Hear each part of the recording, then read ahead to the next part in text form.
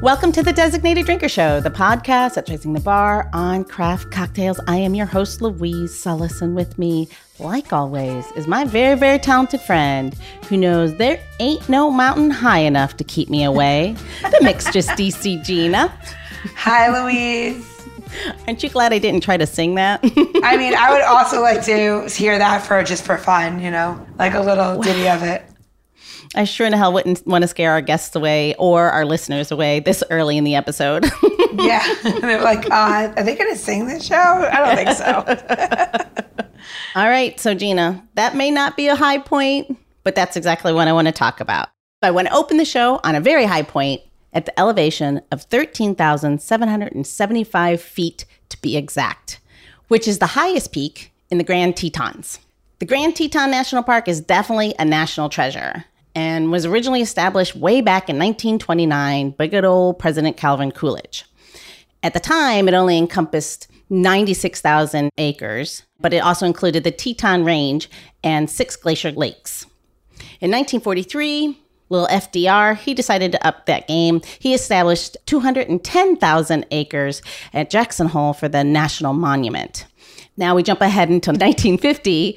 Under President Harry S. Truman, the monument was merged with the national park, and then there was an additional 35,000 acres donated by John D. Rockefeller to create the 310,000 acre Grand Teton National Park we visit today. And if you were in that park, Gina, in that very majestic park, here is the wildlife you could come across. Apparently, there are 17 species of carnivores, which includes grizzly bears and wolves. There are 22 species of rodents, 6 species of hoofed animals, 4 species of reptiles, 6 species of amphibians, 3 species of rabbits/hares, 6 species of bats. There's more. 16 species of fish, over 300 species of birds, over 900 species of flowering plants, and 7 species of conifer trees. And 1 Bigfoot. Well, there's got to be at least 2, right? Because, you know. Oh, yeah. It's got to come from chicken or egg, you know? So since 1929, all this beautiful wildlife has drawn more than 3.5 million visitors and 2 Yetis, which, unfortunately, I am neither a Yeti nor have I been to the Grand Tetons. How about you? I have not been to the Grand Tetons. However, you're going to laugh. I have an iFit now, and on the bike, on the walking thing, you can walk the Tetons. Yeah. And then you go on like a walking tour. So like now I think I'm going to hit that one. I just did St. Lucia, so now I'll do that. It might be a slightly different space, I'm thinking. Just, a little different environment. Just slightly different. Listen, I'm from New York, so the less nature near me, it's fine by me. I'm like, oh, I'll just, I live in Maryland on a farm, but I don't go outside much.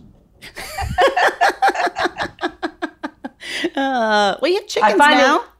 I do have chickens, but I find it wild when I have to organize my shoes. So, that's enough wildlife for me. Well, all this talk about wildlife, Gina, is bringing me to today's designated drinker. He is the brewmaster of Roadhouse Brewing Company, and he is none other than Max Shafer himself. Welcome to the show, Max. Thank you. It's great to be here. Hi, Max. Wildlife from Jackson Hole. Wildlife everywhere. And maybe sometimes it's our friends who come to visit us that we can consider the wildlife as well. You never know what's going to happen. I mean, I'm down to come visit and to let my hair down and, maybe look for that Bigfoot or something like that. As long as you can keep all the lights on, because I hate the dark. Well, you find a Yeti in the dark, maybe. Get lucky, Gina. You never know. Yeah. I'll be the first crossbreed of Yeti and, oh, wait, hold on. I know a lot of men that fit that character already. We're good. Covered. Finished. Next. Let's get serious, Max. We need to know, how does one become a brewmaster if he has no tattoos? Yes. I'm a tattoo-free brewmaster. It's kind of a rarity these days. But my Jewish mother would absolutely disown me if I ever showed up with any sort of tattoos. So I had to pull a lot of strings without tattoos. But I started my career, like most brewers, as a home brewer, making beer on my parents' stove before I could legally buy beer, right? There's that great loophole where you can buy the ingredients to make it, but then it gets a little gray. So I started doing that. And then I started helping out with a brewery in the town I went to in college, and kind of played around there and helped them mainly taste beer, and decide if we thought we could sell it. I moved out here to Jackson in about 2012 or so. I'd been working out here seasonally, working for a summer camp, actually, doing wilderness trips, chasing wildlife with young kids, and or sometimes being chased by it. So I worked out there, and I knew I really wanted to get into beer. My degree's in biology, specifically in fisheries. So I love science. I absolutely love to cook as well. Yeah, it's a different path for sure. I wanted to be a game warden here in Jackson and play that game. So I actually, my parents were like, you just spent a lot of money on your college education. What are you going to do with your life? You can't just run around in the woods and hope to make beer. So I decided to go talk to the local authorities on wildlife management. And while I was doing so, I happened to pick up the local paper here, Jackson Old Daily, and there was an ad for a bottling line position at Grand Teton Brewing over in Victor, Idaho, which is just on the other side of the Tetons from us. So the Tetons form the natural border between Idaho and Wyoming. I didn't even talk to the game warden. I didn't talk to anyone there. I just drove over Teton Pass, which is a pretty big mountain pass that divides us, and talked to the brewmaster there.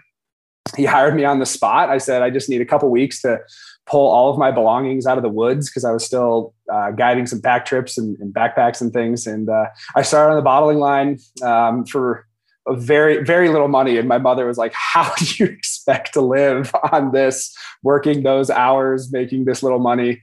I was caretaking a ranch at the time. So fortunately I had some free lodging, which helped cover some of that.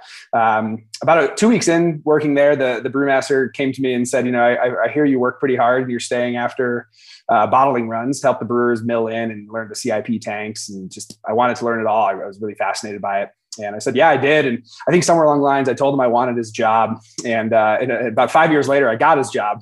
And he moved on. And is a very dear friend and great mentor. He was actually the officiant in my wedding.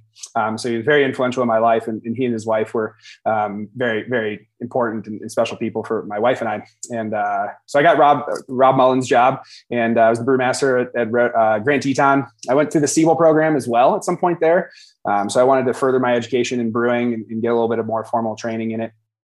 So I went through Siebel in the International Diploma Program. So I got to go back to Chicago, which is actually where I'm from. I grew up in the northern burbs of Chicago. So I got to go home and live with my folks for the first time since I had graduated from high school. And I was living with them and going to brewing school there at Siebel. I got to go to Munich for a little bit. And that shows you how committed you are to finish that, is to move back in with your parents when you're an adult. That is conviction. I that made is them, guilt, Louise. That is guilt. That's when your mother goes, you're going to come to Chicago and you're not going to stay with us?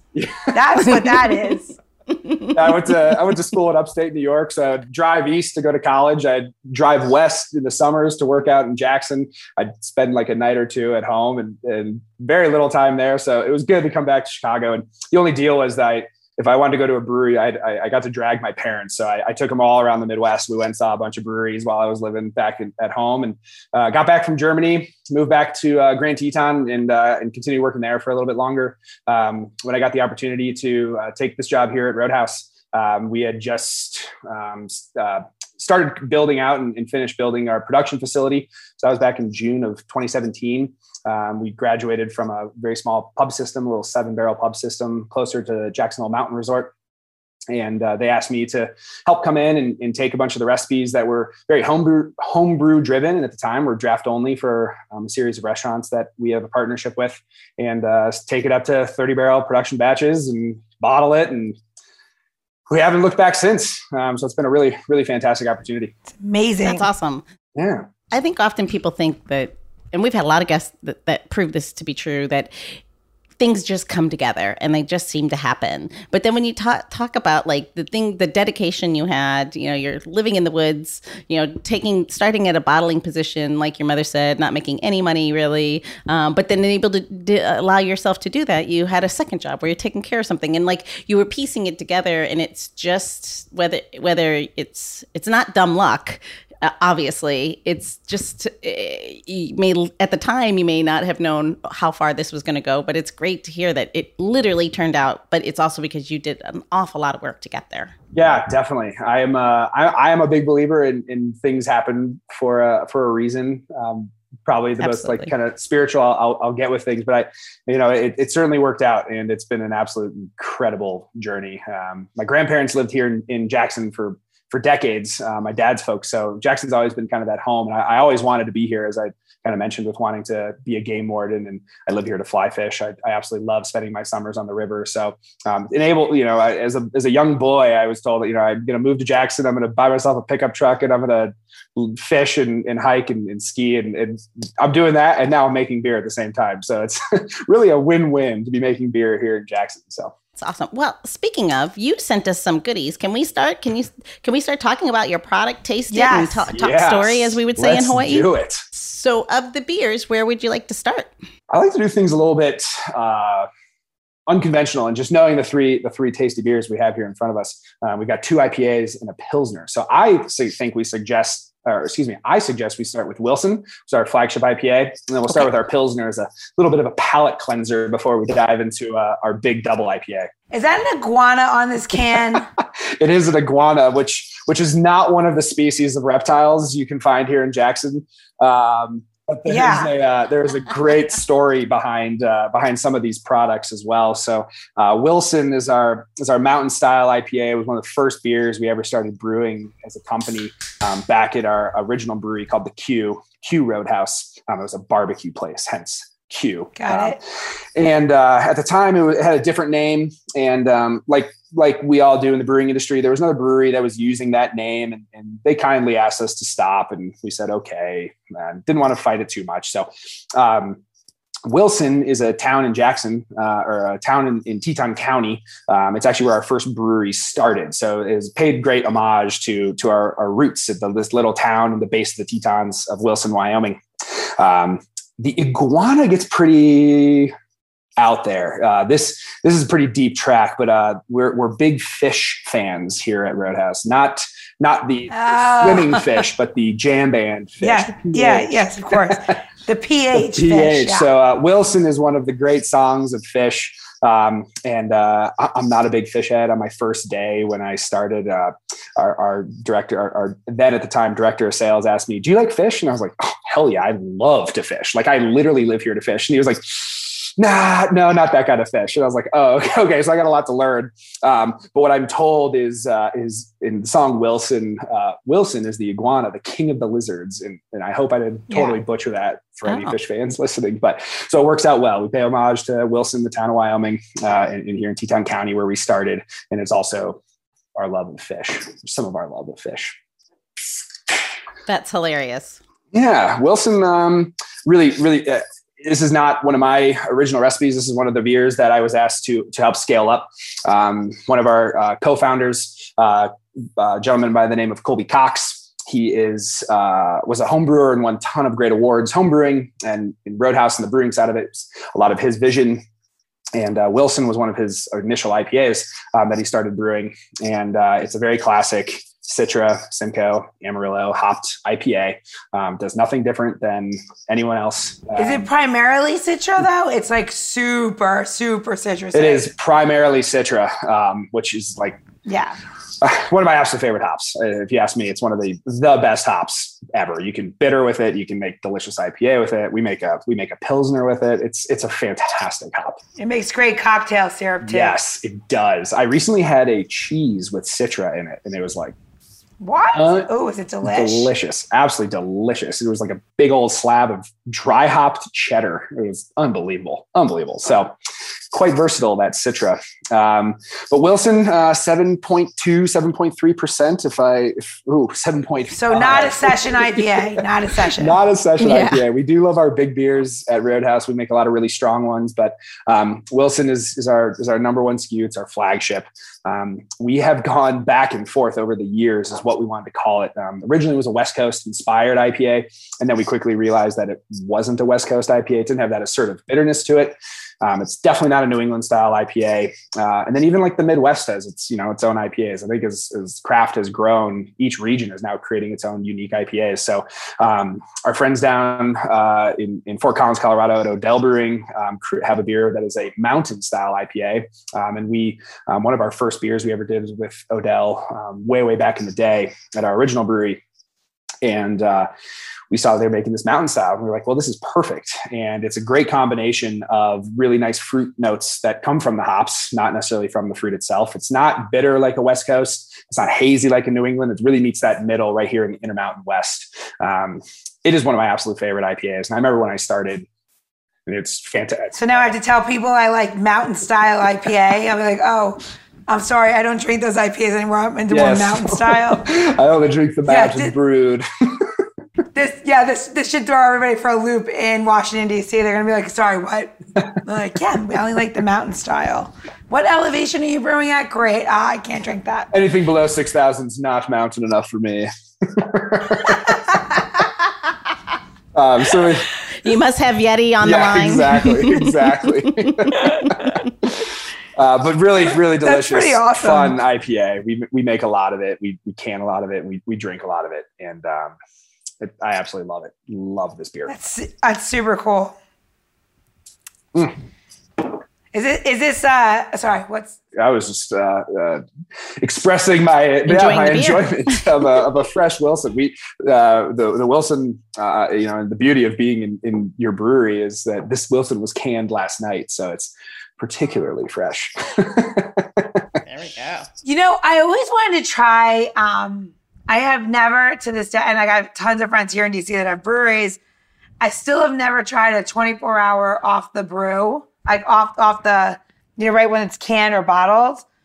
And I want to try that because I hear, I've heard, I've tried it right when they're about to put it in when it's still warm, but I've never tried it after it's chilled at 24 hours or 30 hours or whatever it is. There's supposed to be this peak freshness for 30 hours that the beer is one way.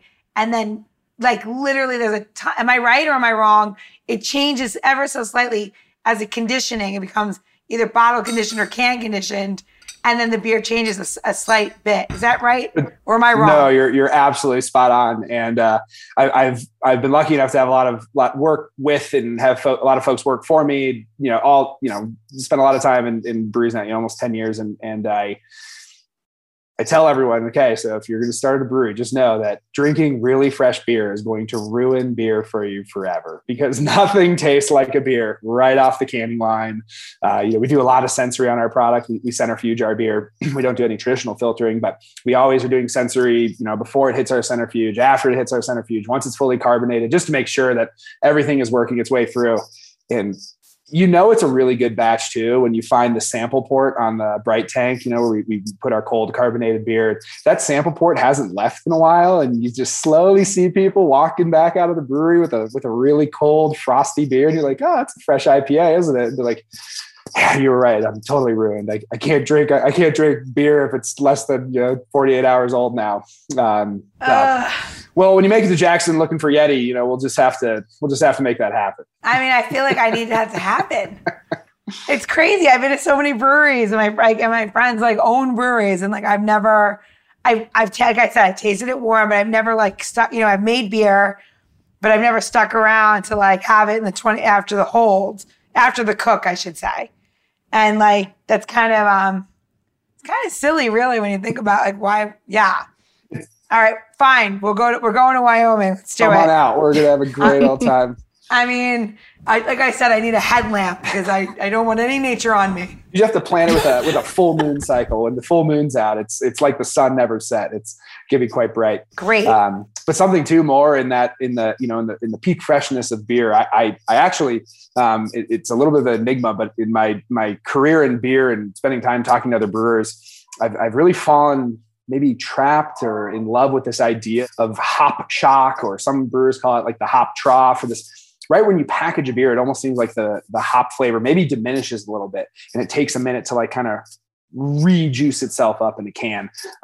So for Wilson, actually, I prefer drinking Wilson at 2 to 4 weeks. I just think the beer really mellows out. It conditions in the can. It's not super sharp from the forced carbonation or anything that might have happened in the packaging. And it can really mellow. And same with one of these other beers that we'll try in a little bit. I prefer to drink those a couple weeks after packaging. I just think they're at their absolute peak then because they've really mellowed out. But I won't take away drinking a beer right off the can line. That is a treat. Love it. So what can are we opening now? Well, I think we should try probably my favorite beer we make, which is Highwayman, our Pilsner. And again, a little maybe unconventional here to go IPA to a Pilsner, but since we're going to finish with an IPA, I love this Pilsner for its carbonation and it's really going to clear off our palate. So Highwayman it is. I like the can. On the can it says, and I don't know if any of these, for the listeners, it says, it pairs well with a cabin on a river with wild mushrooms and light fused getaway. I said you were doing mushrooms in that basement, and you're not listening to me. I know it. Fish, second reference of mushrooms. I'm all.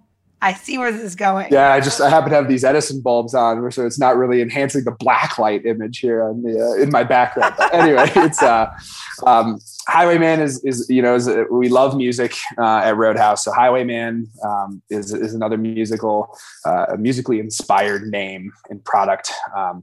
For folks not familiar with the imagery on our can, this can actually has an old Dodge Power Wagon as the icon on the can, which we actually own and sits out front of our production facility.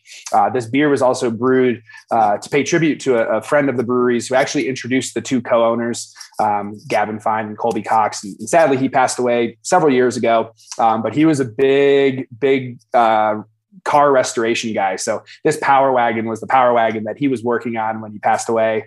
And he was a big yellow beer drinker. And, I am too, like secrets out. I drink a lot of Coors Banquet. You can only drink so many IPAs out at beer festivals and at the end of the day too. And I got a long commute over that mountain pass. 4% Pilsner is usually my go-to. And again, spending time on the rivers and hiking, a Highwayman is just what we go for. Did you kind of hone in on some of your Pilsner skills or that kind of light body when you were in Germany? Or was that something that because that's the art of the beer, right? So you want to get there. So that's my question. Is that when you fell in love with the lighter style beers or drier beers, the Kolsch's and all that? Oh, heck yeah. Absolutely. I love drinking beer and I love drinking a lot of beer. I just love to sit down and session beer. I think this beer really brings me back to afternoons in the Augustiner beer Keller and the beer garden there in downtown Munich, which any beer aficionado and beer drinker, frankly, if you're not even a beer drinker, put it on your list if you're ever in Munich to go to Augustiner, where you can just sit there and session literal liters of beautiful, balanced Pilsner and Helles style beers. So this certainly was inspired by that. A beer that we could sit down, drink a bunch of, session some beers, have a great time, not feel super full, that idea of being full. It doesn't blow out your palate. It's really well balanced. There's another a copy on the side of this can that has a really fun little story on it that the first time I read it, it choked me up. I'm a pretty emotional guy, and it choked me up a little bit because it really embodied a lot of what I really, really appreciate about beer. And one of the things on there, it says, enjoy, don't relish, savor, don't sip. Such a long time to be gone, such a short time to be here. I may be a single drop of rain, but I will remain. And it's just, it's like one of those beers for me. It's like, I love bringing this beer home. If we have a dinner party at our house, I always have Highwayman. I just love having that and sharing it with people. I like to say too, that this beer is meant for the beer nerd, right? Like Pilsner, and lager beer has become such a big thing right now in craft. But it's also the same beer that at our restaurant on Town Square in Jackson, which sees millions of people who are maybe just looking for a Bud Light and a burger at our brew pub. We can steer them to this and be like, hey, why don't you try something else that we like? And we can even get Bud Light drinkers to drink this beer because it is so delicate. At the same time, we source a lot of our hops for this. They're 100% noble. They're all grown in Germany. We run a Braucon brew house here at the production plant. So we're plumbed in by the Germans to make decoction style beers. So we've started doing a single decoction on this, which is super cool. And we don't know if really does that much difference in the beer, but the fact that we could do a single decoction, which is removing part of the mash in the mash process, boiling the remainder of it to help with a lot of that Maillard reaction, brings out a lot of the beautiful bready notes and the true grain component of it. And then we mix it all back up for another step rest in our mash. So we get this beautiful head on this beer too. So when you pour it into a glass, it's just got this big pillowy head. So we can talk super nerdy with beer geeks about our Pilsner at the same time. You can sit down and drink a 6-pack. We do this in a 6-pack, 16-ounce can, which has been a game changer for us right now. And it's become quite popular. I didn't know you could do that and like not lose the yeast. That's pretty cool. Yeah, this was even this would be before our yeast, our introduction of yeast too. So we're doing all sorts of weird stuff. It's one of our more labor-intensive brew days. My brewers and myself, we always joke like we spend the most time thinking about this beer. And at the time when we first started saying this, we brewed very little of this beer. People wanted our IPAs. People wanted some of our other products. And now this beer, we're graduating up into our largest fermentation tanks because we just cannot keep up with it. It's become such a staple for us. So we might have to adjust some things to make it a little bit easier for us. I think the Pilsner, we're going to get to your hard seltzers, but I think the Pilsner, that light market, led the way to the seltzers.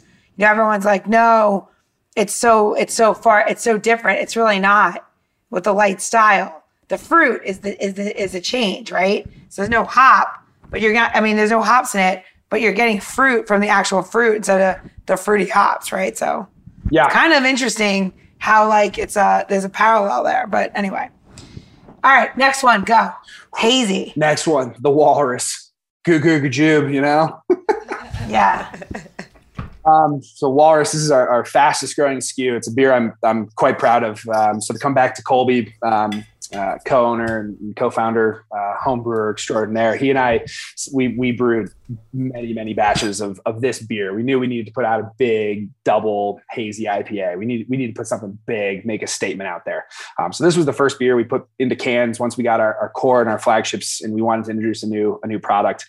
And so we chose the Walrus, and it's a machine that can't be stopped. It's a walrus that can't be stopped. You can't stop a walrus. I mean, those things they're huge. Walrus versus Yeti would be a great one, So the Walrus is a mosaic, is primarily hopped with mosaic, which is we reserve mosaic mainly for the Walrus. I try to avoid that house flavor when I'm designing our beers. If any of our brewers are brewing up on our 5-barrel system at our restaurant, I don't like to be pigeonholed into the same flavor profiles and aromas in our beer. It's an IPA hopped with mosaic and Citra is the same as an IPA that is hopped with Citra and mosaic. So we like to mix it up a little bit and keep the hops different and separate for each of the beers. So the Walrus is big in mosaic. It's got some Eldorado, some Calypso as well. Really accentuates, brings out that stone fruit component.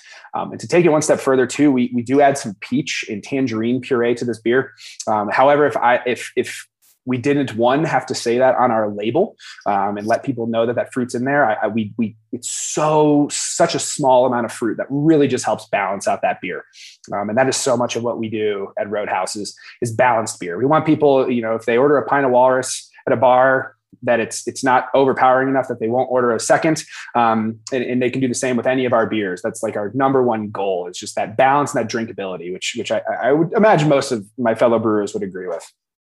So it's like that fructose, it's like you're looking for that fructose and that ester, but it comes from the natural form instead of using something that's not, which is kind of commendable because so easy to just add oil and some weighted fructose to it or fruit juice, to make that happen.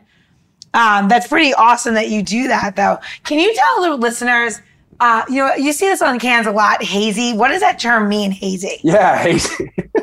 Hazy. Gosh, I remember when we all thought as brewers this trend was going to die at some point. But God, I think 50% of what we can right now is hazy.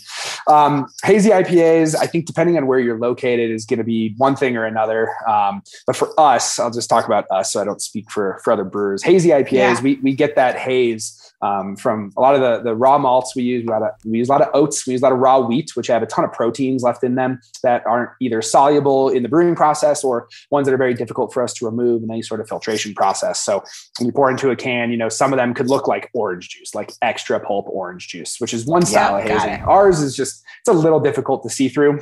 And some of that comes from our yeast as well, which helps provide some of that haze and body. And also, I firmly believe the way we dry hop at Roadhouse is a big component of our haze. We utilize a recirculation method through our brew house manufacturer. It's called the Braucon Hop Gun. It's like a giant candle torpedo. It's like a spaceship looking thing that looks like it's going to take off at any moment. And we pour all the hops into it. It could be hundreds of pounds, and we recirculate the beer through it. So those hops and the oils really are able to dissolve into that beer. And I firmly believe that our IPAs and our hopped beer, dry hopped beers, are the way they are because of that hop gun. So a lot of that also becomes insoluble in the beer, and we get that nice haze component to it. It's really unfortunate, Max, that you're not very excited or passionate about beer. Yeah. It's really too bad. You're so dry.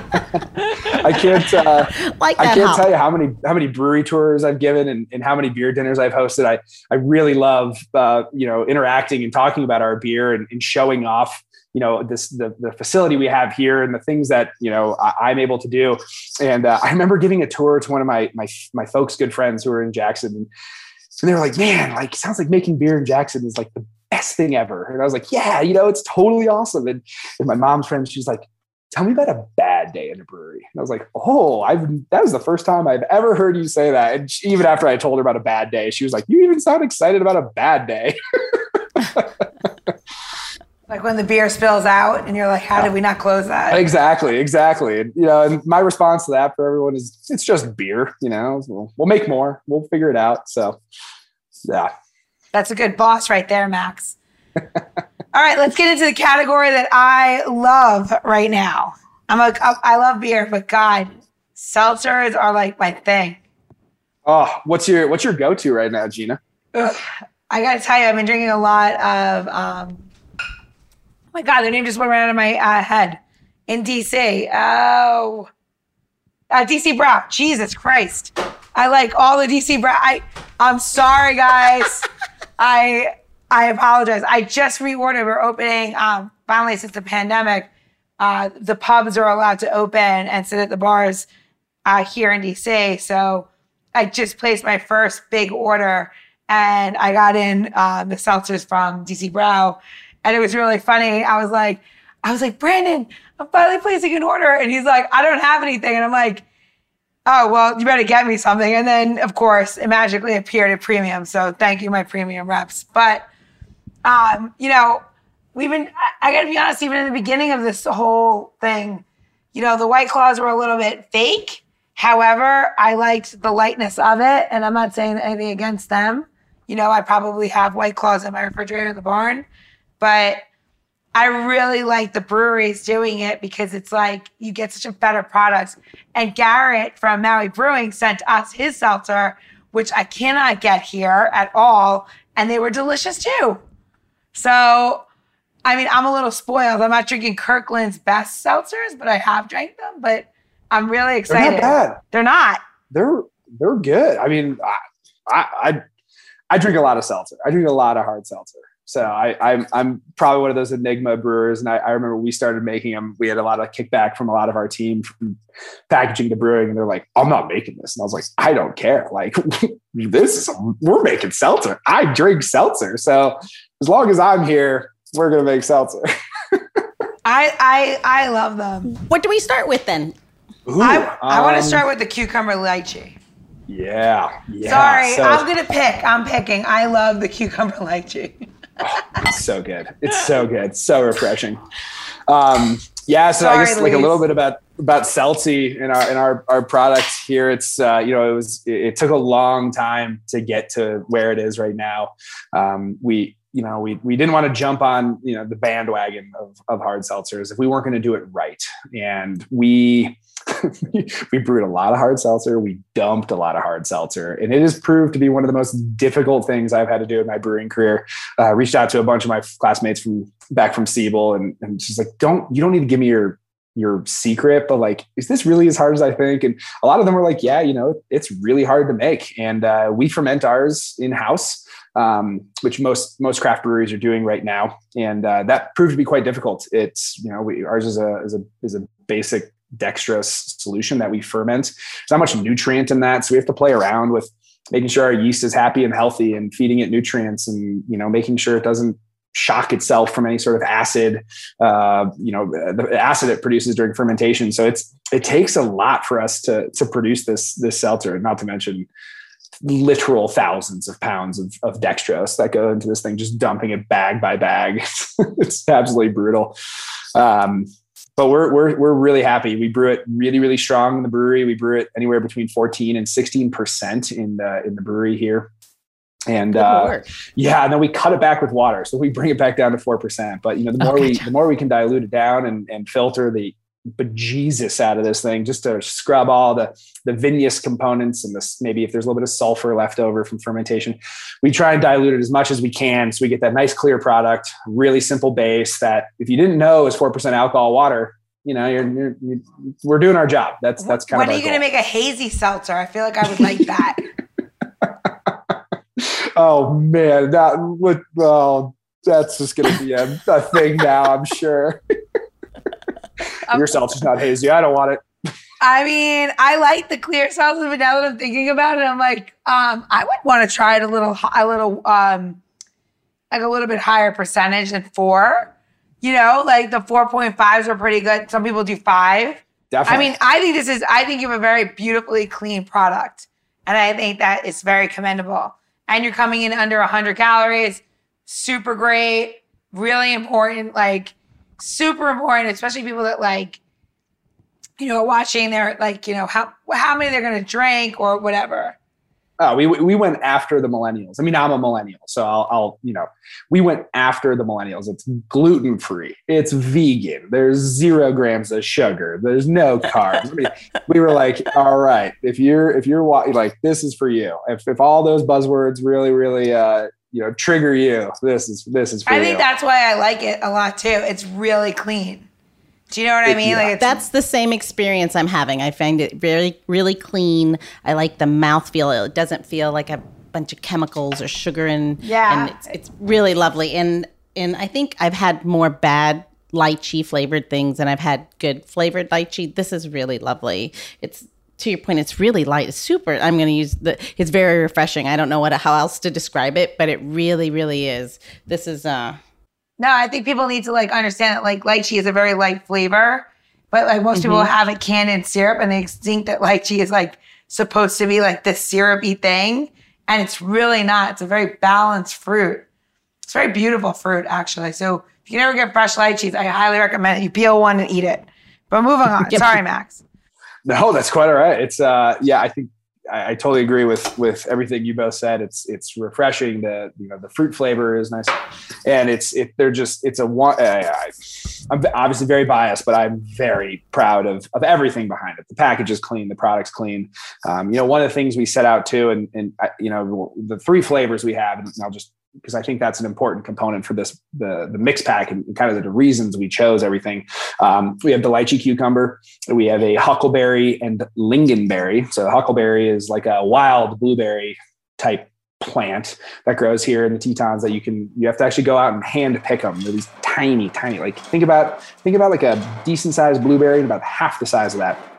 And usually there's a grizzly bear around because they love the huckleberries too. So you're out there and nobody talks about their huckleberry patches. If you're a really good tried and true local in the Tetons, you keep that huckleberry patch for yourself. And it might take you a little while to get out to, or you might be really lucky and just know where there's one growing just off the road.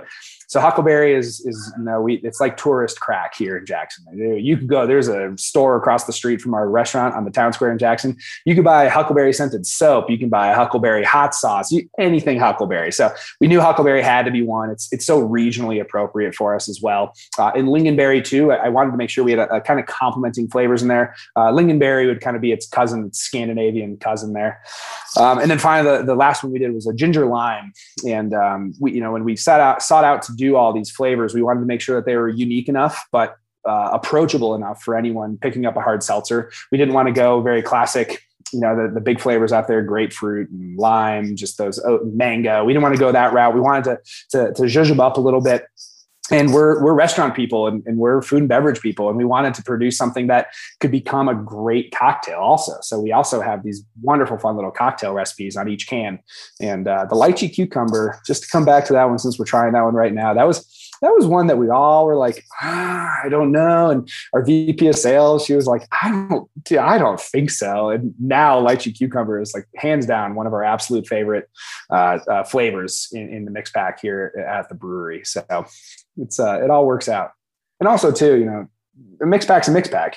Not everyone's going to like each flavor in there. So it works out well. My wife loves the ginger lime. I love the lychee cucumber. We don't ever have to fight over which flavor one of us gets. So it also works. No one's sleeping on the couch. Yeah, exactly.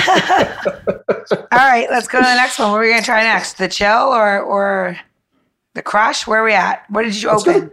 Let's go to Crush. All right. All right. That was another thing we did too. In the names, we gave them names, right? So like most of the big brands, like it's like, I love the grapefruit, and it's just, brand name grapefruit. And we wanted to try and give a name to them. And just so there's a little bit more tie to it, maybe a little more brand awareness, brand allegiance to it as well, knowing that, you love the Crush, and the Crush is the huckleberry in that kind of game. So that's a fun one. Berry was a really tough one for us to do. Berry can be such an artificial. So that's just synthetic, gross flavor. I remember the first batch that I finally fermented cleanly, diluted correctly. It tasted right. It was clean. It was like, yes, we have the base. And I had ordered in God knows how many flavorings from every company I could find, back from when I was making sodas and all sorts of other beverages. And I was like, okay, who's got a flavoring? And I called our production manager and I was like, John, you got to get over here. I don't tell anyone, but I got the flavors and I got the base done. And he's like, okay, I'll be right over to the pub. And he came over and we sat there with little pipettes and we were like, micro dosing glasses. And finally we looked up and we both caught each other's eyes. And I was just like, fuck, like these are so bad. Like we are so screwed. We are never going to make this clean. And so that was quite terrifying, because that was many months into this process. Art and marketing was already running, and I was like, no, we got it. We're going to make it. And then I had that fearful moment of like, I have no clue what's happening. Finally stumbled across a really great flavor provider that does a lot of very natural extracts, and they were very, very firm and very open about the fact that they know there was these really top note artificial components in the flavoring. And so we were able to do benchtop trials in our lab with micropipetters and figuring out very small amounts of it. And that was a big thing for us. We wanted the flavor to be there, but very subtle, nothing where it like feels like it's on your teeth or it's on your tongue. Yep. That was a big thing. So, we had a lot of people say to us initially, we gave it to friends and family. We're like, try this. Like we were hand making them crowlers and hand dosing flavors. And they were like, oh, I don't think there's enough flavor. And then like a day or two would go by and they're like, what? I went out and bought my go-to hard seltzer. You know what? Yours is just, it's clean. It's got that balance. And so that was a really big struggle for us with the huckleberry and the lingonberry, just like a little bit too much huckleberry. And it's like, this is just like a Jolly Rancher, which was good for some people, but wasn't for us. Yeah, that sounds terrible. It's good. You can only have so much huckleberry in your life. Yeah. Yeah.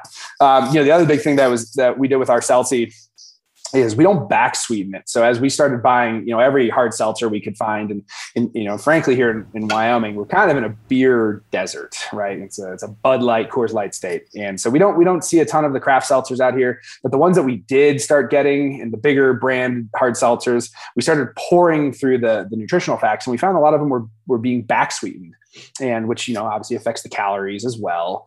So wasn't going to work for our millennials and myself. We gotta pace ourselves with our low calorie Celsius. And we just said, you know what, we're not back sweetening. We're going to ferment this thing bone dry. So it can be super crisp and super refreshing. And that also helped, I think, balance a lot of that flavor. It allows us to use less, if you ask me. So it doesn't have to compete with that already sweet flavor. But for the older folks, it's because we like to do shots of tequila with it or gin and then put it in there. So you have to hit your calories. You got to save them. Because I went to college during the beer and shot sensation, and that's where I live. All right, last one, and then we're going to make a cocktail. The chill. All right. The chill, which is, I would have to say it's probably one of our absolute favorite, like hands down. It is the number one favorite. It's like a baby mule, ginger, lime. It's really fresh. It's got some great flavor to it.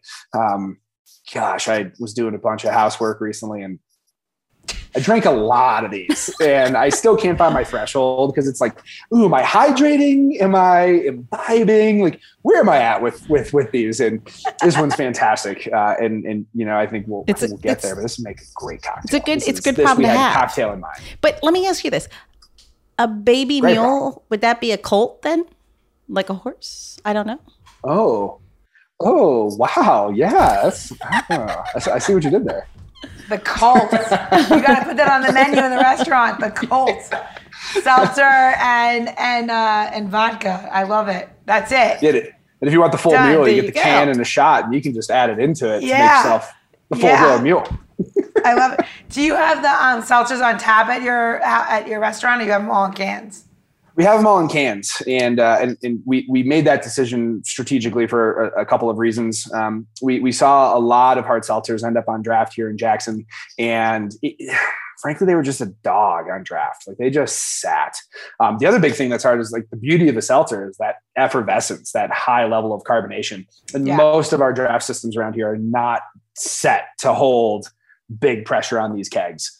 So it did go flat, and then it was just like, is this like, what is this? What is your gas volume in here? I'm sorry, I didn't mean to interrupt. No worries. We target as high up in the twos as we can. So we like to see it anywhere between 2.7 and 2.8 volumes. It's pretty good. Yeah, it's pretty good. Where most of our beers end up in the 2.5 range, and some of them vary based on style. But that was a big thing. We wanted that effervescence, that refreshing, that like crushable, crisp, refreshing thing of a hard seltzer, especially after a day mountain biking, or if you're just on a raft all day on the Snake River in Jackson.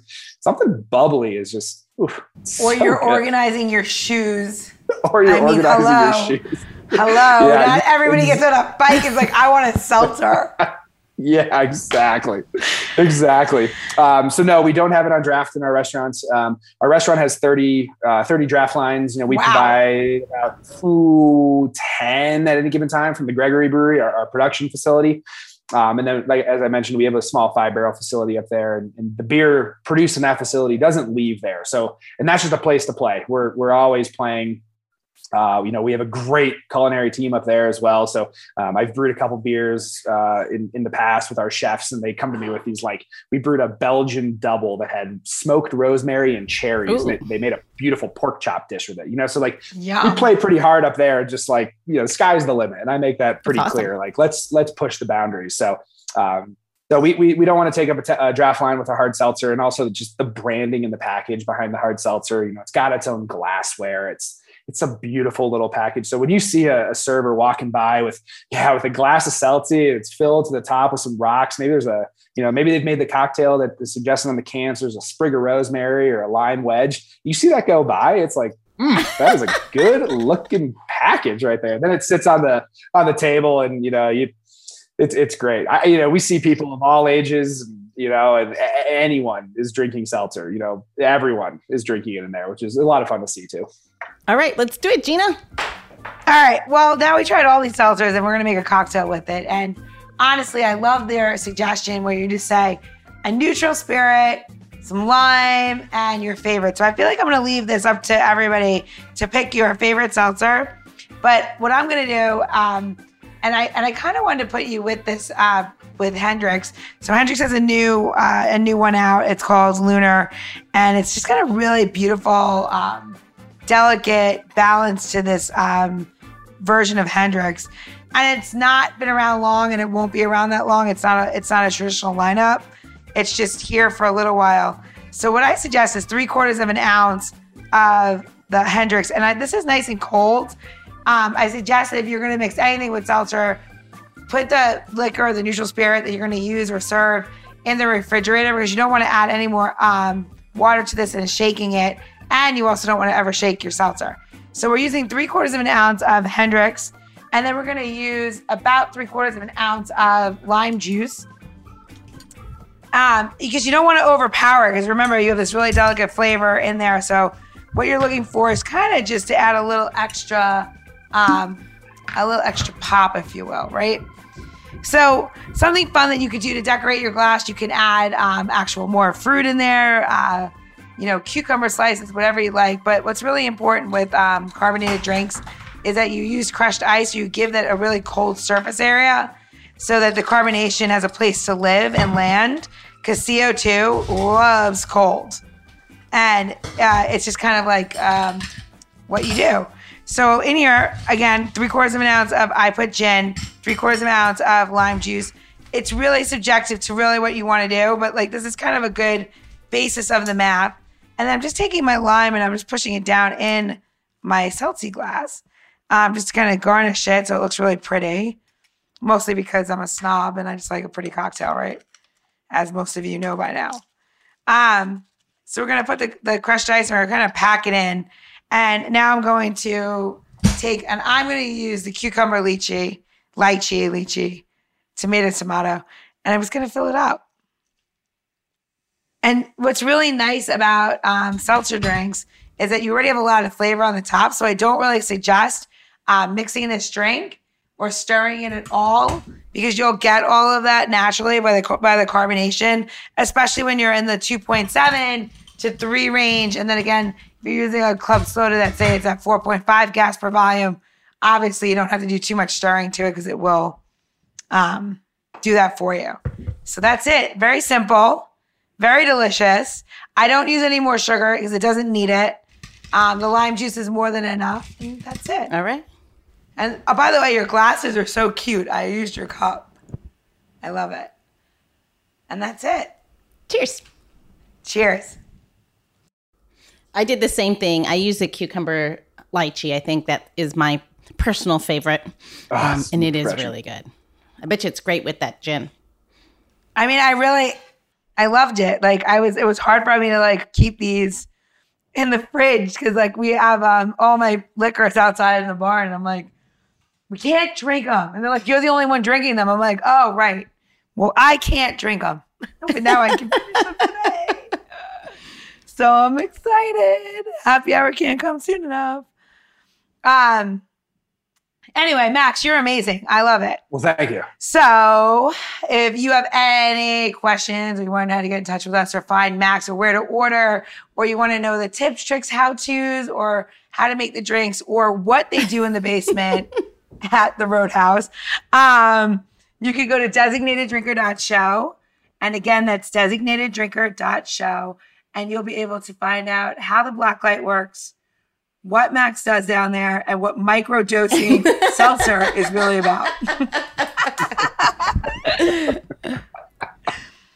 And on that note, so Max, this is how we always know if you listen to the Designated Drinker Show or not. We always ask one last question. So in this day and age, and I have so many animals to pick from, you might identify yourself with Wilson and you're like, I am the iguana, the lizard king.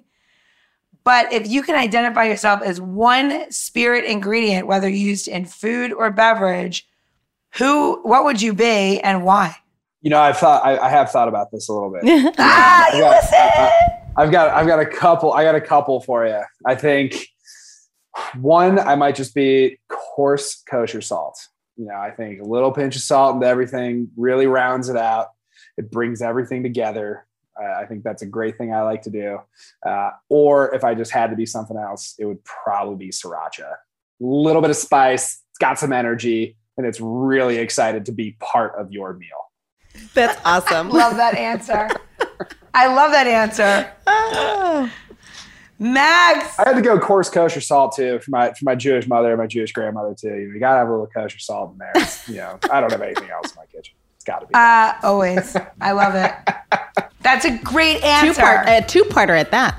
Well, cheers and thank you. And I look forward to making my way to the Grand Tetons. Absolutely. Gina, Louise, thank you so much. This Absolutely. Awesome. Can't wait to have our date with the Yeti. Yes, me too. Cheers. Cheers. The Designated Drinker Show is produced by Missing Link, a podcast media company that is dedicated to connecting people to intelligent, engaging, and informative content. Also in the Missing Link lineup of podcasts is Roger That, a podcast dedicated to guiding you through the haze of dementia, led by skilled caregivers Bobby and Mike Carducci. Now, if you're looking for a whole new way to enjoy the theater, check out Between Acts, an immersive audio theater podcast experience. Each episode takes you on a spellbinding journey through the works of newfound playwrights, from dramas to comedies and everything in between. Find Missing Link's League of Podcasts on Apple Podcasts, Spotify, or wherever you find your podcasts. Please don't forget to subscribe, download, and review the shows. Your review helps our shows reach new audiences. To find out more about Missing Link, visit missinglink.company. That's missinglink.company.